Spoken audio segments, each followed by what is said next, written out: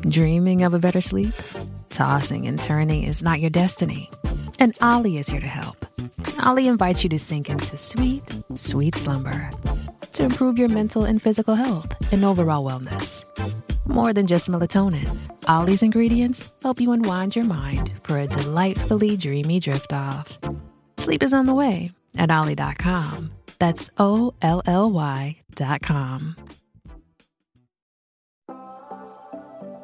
Welcome to the Confident Retirement Podcast. Is doing the most important things alone a good idea? How comfy are you with your choices when it comes to life's biggest decisions? What is real peace of mind with financial confidence, and how can you get it? Chris Fleming and Mark Peachy are the founders of LPF Advisors in Sarasota, Florida. On the show, they bring together the best and brightest minds to share with you how to have a more confident financial picture. They empower listeners with simple, common sense and financial wisdom. And now, here are your hosts from LPF Advisors. Okay, I want to welcome everybody to the Confident Retirement Podcast, brought to you by LPF Advisors. I'm your host here, as always, Chris Fleming. And today I have the honor of welcoming Catherine Miller to the show. Her family law firm believes in using collaboration and conversation to reach the results that are fair for all parties. They meet clients at the intersection where law meets everyday people, with an emphasis on protecting the interests of the children when they're involved. Catherine, thanks for being with me today, and welcome to the show. Thank you so much. It's a pleasure to be here, Chris. Yeah, we're going to have some fun. So you have kind of an interesting background story. I was doing some research on you and how you came to be where you are. So why don't you take me through that for the listeners, how you found your career or your practice? Yeah, sure. I'd love to. So I went to law school because I was interested in justice. And I figured out in the orientation week that was not what law school was going to be about, but I didn't have a plan B. Mm-hmm. I come from a family of therapists, and I've always been really interested in people, but I thought I was too bossy to be a therapist. It turns out that there are bossy therapists, but I didn't know that then. So anyway, I decided to stick it out in law school and focus my career on that intersection of the law where it meets people in their personal lives. And so I got a job shortly after law school in a family law firm. Mm-hmm. And we were doing about half matrimonial work, so divorce work, mm-hmm. and half child welfare litigation. And it meant that we were in court, and I was in court a lot. And in fact, fun fact, I tried many cases in front of Judge Judy when she was actually sitting on the bench in the New York City Family Court, just to give you a sense of the tenor of what those court cases were like, right? Can you imagine? Okay. Right. Yeah. Oh, yeah. And so after a couple of years, I thought, wow, there's got to be a better way to help people resolve conflict where in situations where relationships really matter. And I took a mediation training, and I started to try to integrate those sort of mediative ideas of settling and having negotiations about settlement based on the criteria that were important to the people and the families, not so much necessarily what was important to a judge in a black robe.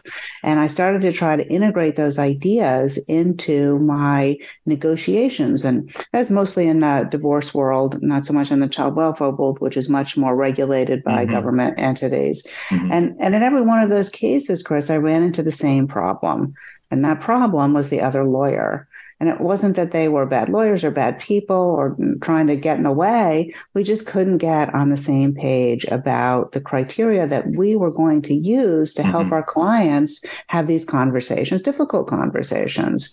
And so I struggled with that for about 10 years. And then I got divorced myself. And when I was sitting in the client chair, I realized in a very personal way what I had always thought was true, which is that divorce is horribly disorienting, incredibly anxiety-provoking, really scary, expensive, and definitely not on the time frame you, the client, I would want it to be. And so when I was done with that experience, and my husband and I were able to settle in a very collaborative way, even though we had a pretty high conflict situation.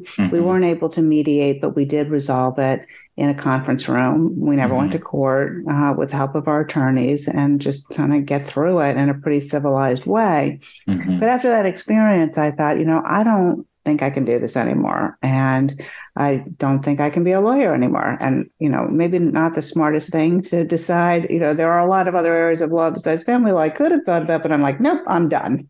Right. And I took another mediation training. I quit my job and I looked around for something else to do with my life. And then a friend of mine said, why don't you come take this collaborative law training? And I was like, how could this really be any different? Same problem, 10 years, same problem every case, right?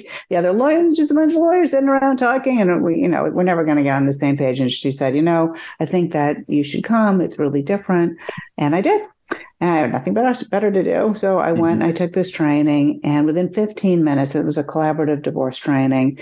And within 15 minutes, I felt, Chris, that I had come home. Like this was the way that I'd always been trying to practice, where the lawyers, and now in the collaborative process, it's an interdisciplinary team, is trying to find a way to help these people resolve the issues that they need to resolve in order to separate and become a sort of a binuclear family. And so I got really excited about it, and I decided that that's how I wanted to focus my career. And we're not always able to do it in the collaborative process. Sometimes it's in mediation, sometimes it's in negotiation, and frankly, sometimes it's in litigation. But that we try to keep, and I founded my law firm on this idea that we're really trying to keep what's important to the people in the forefront of our conversations. And the law is not irrelevant. It absolutely isn't irrelevant, but it doesn't necessarily drive the conversation every time. Yeah. It doesn't have to be the thing. Exactly. Yeah. Okay. So I'm curious then, and this is speaking maybe from the business of running a law practice. Is there something that you wish you knew now or something you wish you knew then that you know now, if you could go back in time and give that younger you some advice? Well, this is a slightly different subject, but I wish I knew that the business of law is a business like every other business. And that you have to think about it like that. And sometimes lawyers, and this is fairly traditional in the bar, think of ourselves as being special flowers, right? We have a practice, right? We have these, ethical duties, and we do, but that it's still a business, and you really need to think about it that way.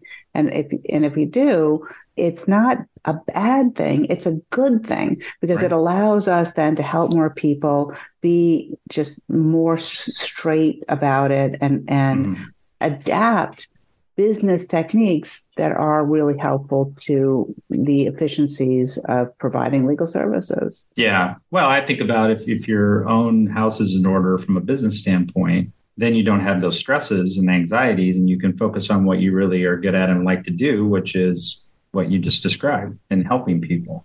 That's exactly right. So it also allows us to be, if a lawyer is really worried about money, right, like making money herself or paying their employees, and doesn't have that stuff kind of working, then that's the thing that I think clients or potential clients worry about, is that lawyers are going to take advantage of them. That their interests are not aligned with the client's interests. The longer this goes on, the more it's going to cost me, the more money my lawyer is going to make. And if you really have an efficiently run business, then as the lawyer, you don't have to worry about that. Yeah, you're eliminating as much as you can, or mitigating the conflicts of interest where you can just focus on them. Exactly. There's some carryover in our industry there too as well. So maybe describe what you consider to be an ideal client for your practice. Sure.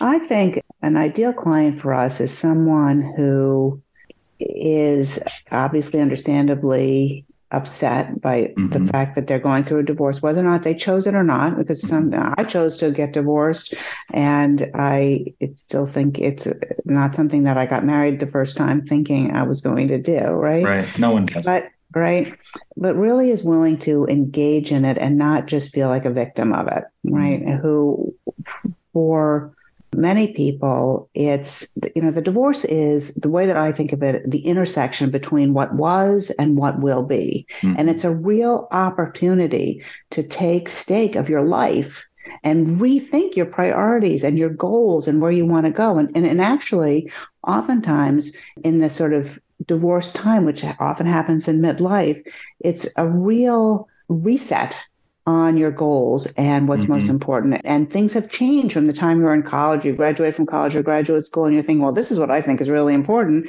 10 years later, 15 years later, 20, 30 years later, you know what? You've learned a lot about life. And so our best clients are people who are like, wow, here I am. What do I really want to accomplish in the rest of my life? What's most important to me? And really think and work that through. Those are the people that we like to work with the most. Okay. And I'm sure there are some misconceptions that people have about the process or what you can accomplish for them or, get done. So are there some common ones that you've run across? Well, I think there's a lack of education, right? And so it's kind of the flip side of the coin there. So I'd rather answer it that way if that's okay with you. Yeah, absolutely. Yeah. I think that a lot of people think that their ideas of divorce are driven by the media. And so they don't really understand, and it's important to understand that there are a lot of choices about how you get divorced that you make at the beginning of the process, and you make them one way or the other. So you can either make them intentionally or you make them by default, by not choosing something else. And so I think that it's the idea that it has to be the War of the Roses or Kramer versus Kramer or anything like that is just, is not true. And so I think that, first of all, across the country, 95% of divorces settle before a judge makes a decision after a trial. 95%. Those are pretty high statistics. Yeah. And what that means is that people are signing an agreement, settling all of the issues without having somebody else tell them what to do, right? The judge or a jury in some circumstances, but usually it's just a judge. And so once you realize that you're overwhelmingly likely to make your own decisions with the support of counsel, with the support of your attorney, and maybe with your therapist and or coach or financial advisor, but you're going to be making those decisions and signing a contract that resolves all the issues.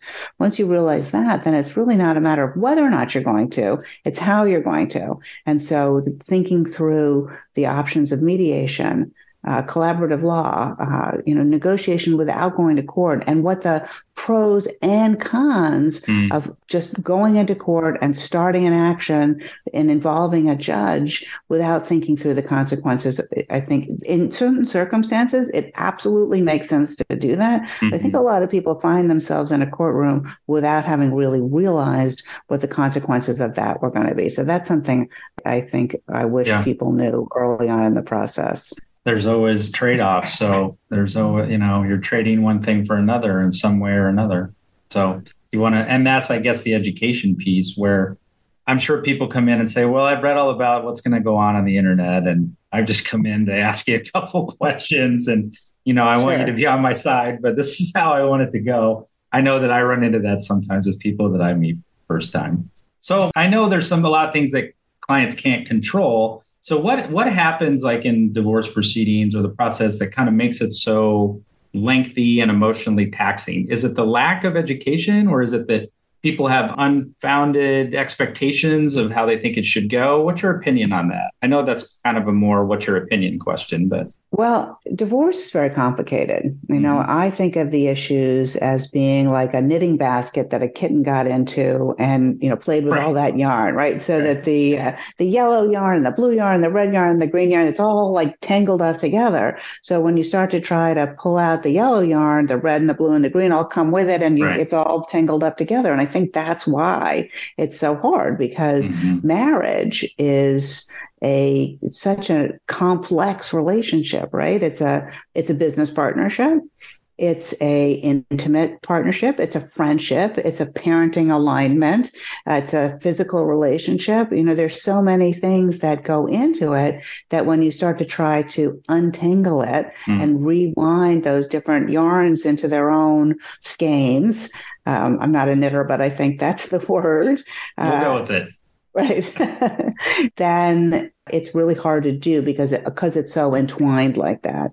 And another thing is that when marriages or any relationship starts to maybe stop working particularly well, people feel this paradigm of right and wrong, right? Mm-hmm. So, and they get into a conflict dynamic. So they're constantly feeling wronged by the other person and misunderstood. And then they develop a series of conflict dynamics that really don't work very well. For example, I know I have a couple of conflict conversations with my husband where he says something, I say something, he says something, and I know I have like right in the tip of my tongue and the front of my brain, the thing that I want to say. And Chris, I am so freaking right. You have no idea how right I am. You would agree I was right. Your entire family would agree. The universe agrees that I'm right. But I also know that if I say that thing, that I'm so right,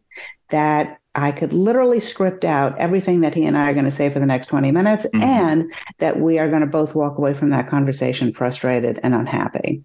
And, that over time devolves, and people just get into a feeling of feeling so insulted, betrayed, unheard, unappreciated, unseen by the other person, that when they get into the negotiation, it feels like that person is so wrong. They've done this to me and this to me and that to me. And I've been so good in this way, that way, and the other way, and blah, blah, blah, blah, blah. And so that dynamic is really obviously unhelpful to the marriage and a difficult thing in the divorce as well. Yeah. So if we can calm that down, when I work as a mediator and I say to the couples, you know what, if you've been in marriage counseling, my job is a lot easier than that person's job, because as a mediator, I just need to help you find a way to come apart in a civil way, not stay together where you're going to be constantly in each other's faces about this. Yeah. Yeah, I like how you said that. And I'm sure some of that carries over into the mediations and what they're willing to agree to and those types of things. When they have that hurt and that resentment that carries over, that's tough. People are people. Yeah. So that kind of leads into what usually are people's biggest fears or concerns. So I'm sure they come in and say, well, I don't care about this, and that, or how that goes, or how this goes. I just want A or B or C to go my way. So are those common among the people that you work with? Sure. I think that's common for everybody, because you face something like divorce in your life and you think, you know what, this stinks, right? I'm really worried about this, but I could be okay so long as, something, right? So one of the things is so long as my kids are okay.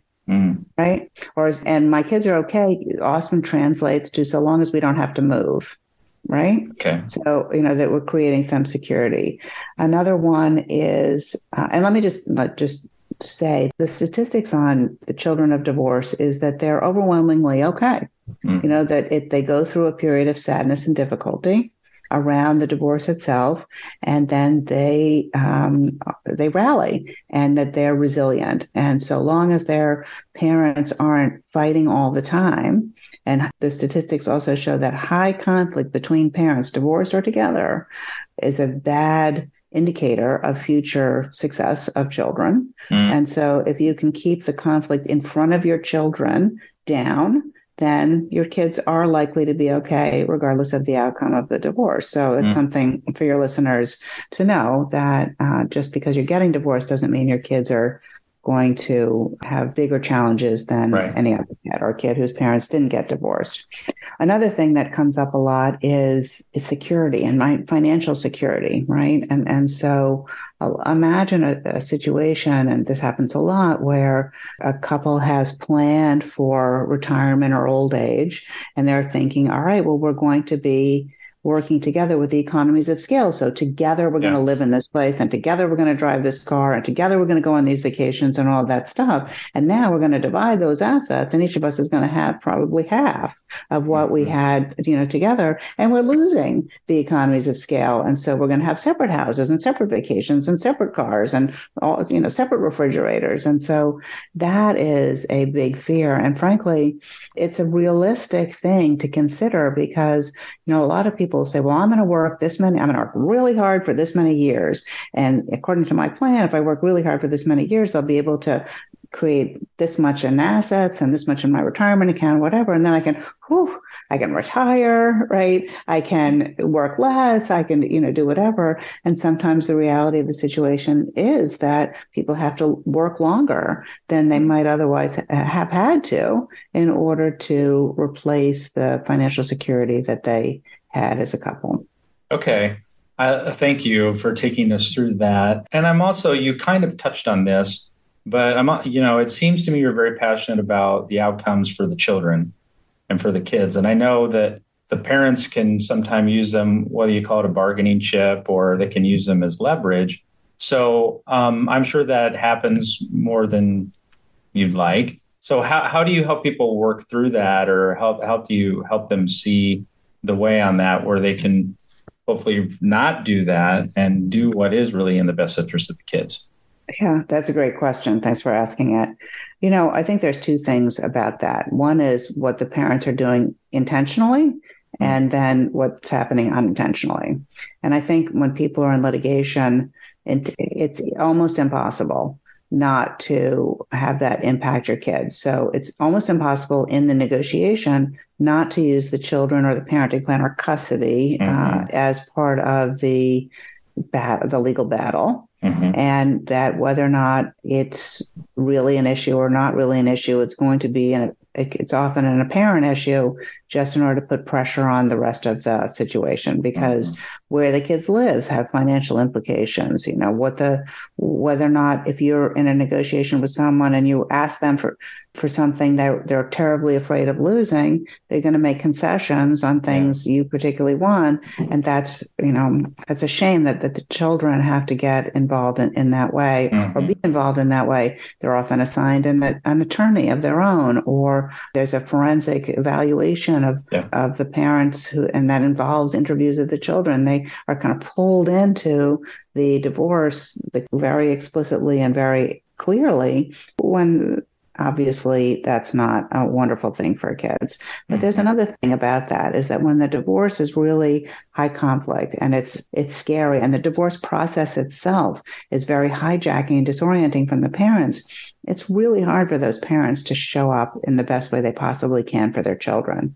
So if they're focused on depositions and going to court and motions and the fear and the expense and all of that can take 2 years. I mean, sometimes it takes, years and years and years to get all the way through that. How can they really also show up for their kids, even separately, and fully and emotionally in the way the kids really deserve to have done? So when we're working outside the court system, we really try to bring down that anxiety. And of course, there are big decisions to be made, Chris, and I'm not trying to poo-poo that. There are big decisions to be made, and there's a lot to think of, and it does create anxiety, but we can do it in a time frame and in a way that is more supportive of the parties as they go through it. And so that the people can be more available for their children, and we can bring in parenting coaches and help them figure out how they're going to parent from separate households or parent separately. One thing that comes up in marriages all the time, and I'm sure you've talked to people about this, is that just because the parents are married to each other and living together doesn't mean they agree on parenting. Right. One of the things that comes up all the time. One person is more of a disciplinarian, another person is more forgiving, or one person is more safety conscious, and the other person is a little bit more lackadaisical. So these are like conflicts that people don't really talk about often before it's an issue. We should ground our 10-year-old. What are you talking about? Grounding is the worst thing we could possibly do.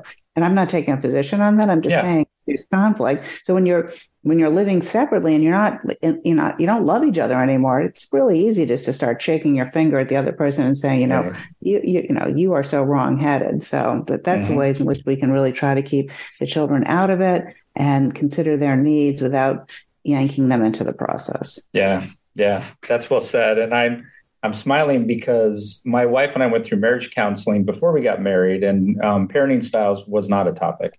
But what I found to be able to do with my kids now, when they come to me with a question and I'm suspect, I always ask them, well, did you ask your mother this? And what did she say? Yes, that's very wise. And then I respond accordingly from there. Maybe I need to talk to her before I get back to you.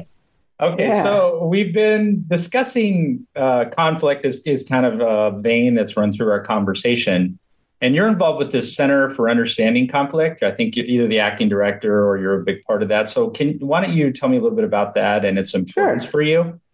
The Center for Understanding and Conflict is an organization, and we teach the understanding-based model of conflict resolution. And this changed my life when I was introduced to this. It was right after I quit my job that I talked about earlier. Yeah. I took another mediation training with the center, and it was, up until that time, when I got into a dispute with somebody or conflict, I was just like, I'm just going to tell you how right I am, right? Right. And I'm just like, you're wrong. And Right. and the space for you and my conflict with you is just like shrink, shrink, shrink, shrink, shrink, Yeah. shrink, shrink, right? Right. Where I would just be like, disregard you. And then after a while, I can just like swat you away. Right. Yeah. Right. Why aren't you agreeing with me? Everyone should, if everything would be better if they would just Yes. think like me and do what I say.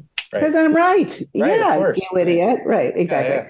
So, simply put, the understanding-based model basically says that the first step in resolving a conflict isn't for one person to try to put down the other. It's for both people to try to understand where everybody's coming from Mhm. and what the outside information is. So you come into a conflict, I'm in a conflict with you.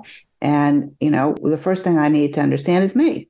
Right? Like, why am I so upset by you? Why am I so upset by what's going on? What is it that's at stake for me? What's most important? And I also really need to understand the outside circumstances that might be impacting us. So in a divorce, what's the house worth? What's the mortgage? What's in our retirement account? How do we spend our money? And a lot of people don't know how they spend their money. Right. They just do, right? Yeah. And so, but knowledge is power, and it's not about judgment. It's not like, you spend too much money on clothes or vacation or beauty or cars or watches. It's not about judging that. It's just about knowing what it is, right? Mhm. And then I have the opportunity to really understand from you what's important to you and why, without it being a right-wrong dynamic, right? Mhm. I'm just hearing you. And that just in and of itself, that enhanced understanding relaxes the dynamic and it shifts it a little and when it shifts that little bit, resolution is possible where before it seemed impossible. And just having that conversation and not allowing ourselves,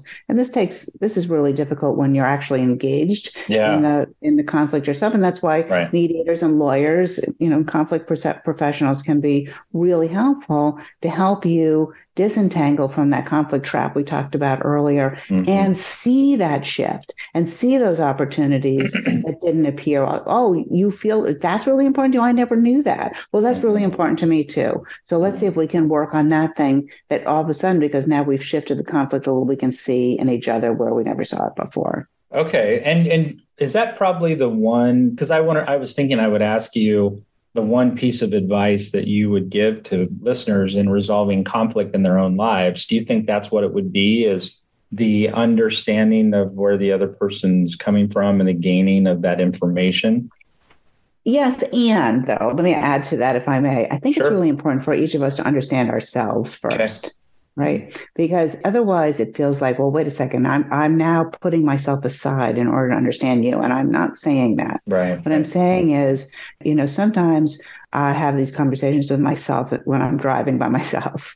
I'll be like upset about something or anxious with something, and I'll say out loud to myself, Catherine, what's up with that? What's up with you about that? Right. And then answer that question out loud for myself, because it just processes in a different way. So if you can understand, like, what's up with that? What's that triggering? Because the thing is that each of us come into relationship with each other with our own history, our own trauma, our own triggers, and inadvertently we're triggering each other or activating each other's defensive fight, freeze, mechanisms. And we go into this place and now we're all like upset. And if you can really understand what it is that's happening for yourself and why, that's a really important thing to understand. And also what your priorities are, so that, picking your battles, like in terms of what it really matters and what is just like, you're just, arguing to argue about.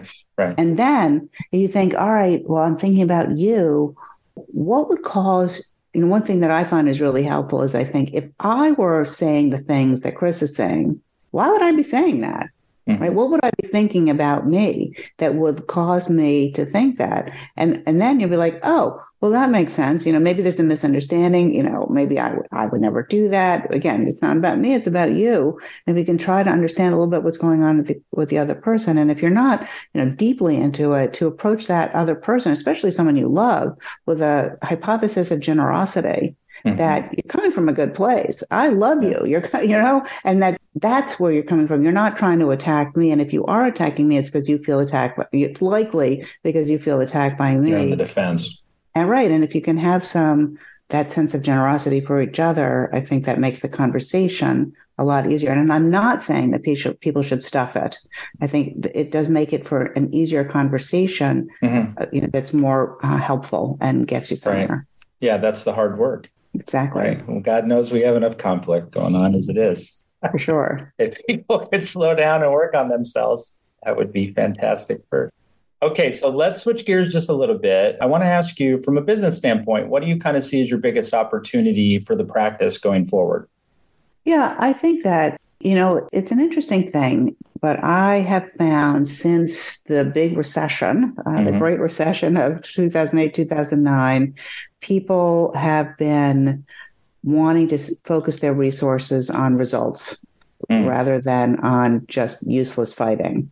Okay. And post-pandemic, I think that people are again reminded of the importance of finding resolutions that make sense for them. And so, I think during the pandemic, people whose marriages were not good, but not terrible, kind of white knuckled it through that difficult time, right? Yeah. But now as we come out of the pandemic and people are thinking, you know what, maybe now is the time for us to go our separate ways, but they want to do it in a thoughtful way, in a way that feels as safe as possible, because we've all, of course, been threatened. So I think that one of the biggest opportunity for my firm and for people who work like us, focusing on what's most important for the people and trying to keep them out of court, if at all possible, to come up with a human solution. Because when people are getting divorced, Chris, they have a people problem with a legal consequence. And you walk into a lot of lawyers' office, they're going to be like, oh, legal problem, people consequence.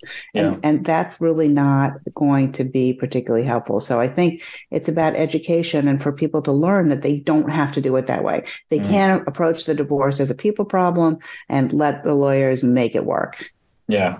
The legal side of it. Okay. Well, maybe on the flip side of that, Catherine, what do you maybe a big challenge or an obstacle for the practice that you hope to overcome? Yeah, it's that education that people get scared. They feel like they need protection and that they have this idea that the court is going to be able to protect them. And while it's true that the court does offer certain protections or certain powers, a lot of times you catch more flies with honey than you do with vinegar. And that if you can figure out a way to negotiate this in a civilized way, you're actually going to do better. And another thing that I think is this sort of misunderstanding that taking the high road is a weakness and makes you vulnerable, where I actually think that taking the high road makes you powerful and makes you strong and gets you a better result. And so it's that misunderstanding and that sort of emotional fearful reaction. I need to protect myself, and that means I need to lawyer up, and I think you should see a lawyer. I mean, I'm not saying that, but I need to be aggressive, and that being aggressive is the best way to defend yourself when actually I think it's not. Okay. I like that. And if people want to learn more about you or your firm, contact you, what's the best way for them to do that? Sure. You can find us on the internet. The website is www.miller-law.com, miller-law.com. And I also have a podcast, Chris, where we've interviewed a lot of experts in the divorce world over the years, and that can be found at divorcedialogues.com. Okay. Awesome. Thank you. Catherine, I want to thank you for being here today. This was a true pleasure. I really enjoyed interviewing you. Thank you so much. It's been great to be here. Yeah. And I want to thank everybody for tuning in to the Confident Retirement Podcast, for listening and watching, brought to you by LPF Advisors, where we're hoping to bring the confidence of everyday people to another level, one show at a time. Thanks, everybody, for tuning in, listening. Be well. Take care. Catherine, thanks again. Thanks. You've been listening to the Confident Retirement Podcast with Chris and Mark from LPF Advisors. For more information on them and retiring confidently, please visit lpfadvisors.com. If your ears are pleased and your mind is now at ease, do share the program with your friends and subscribe wherever podcasts are found.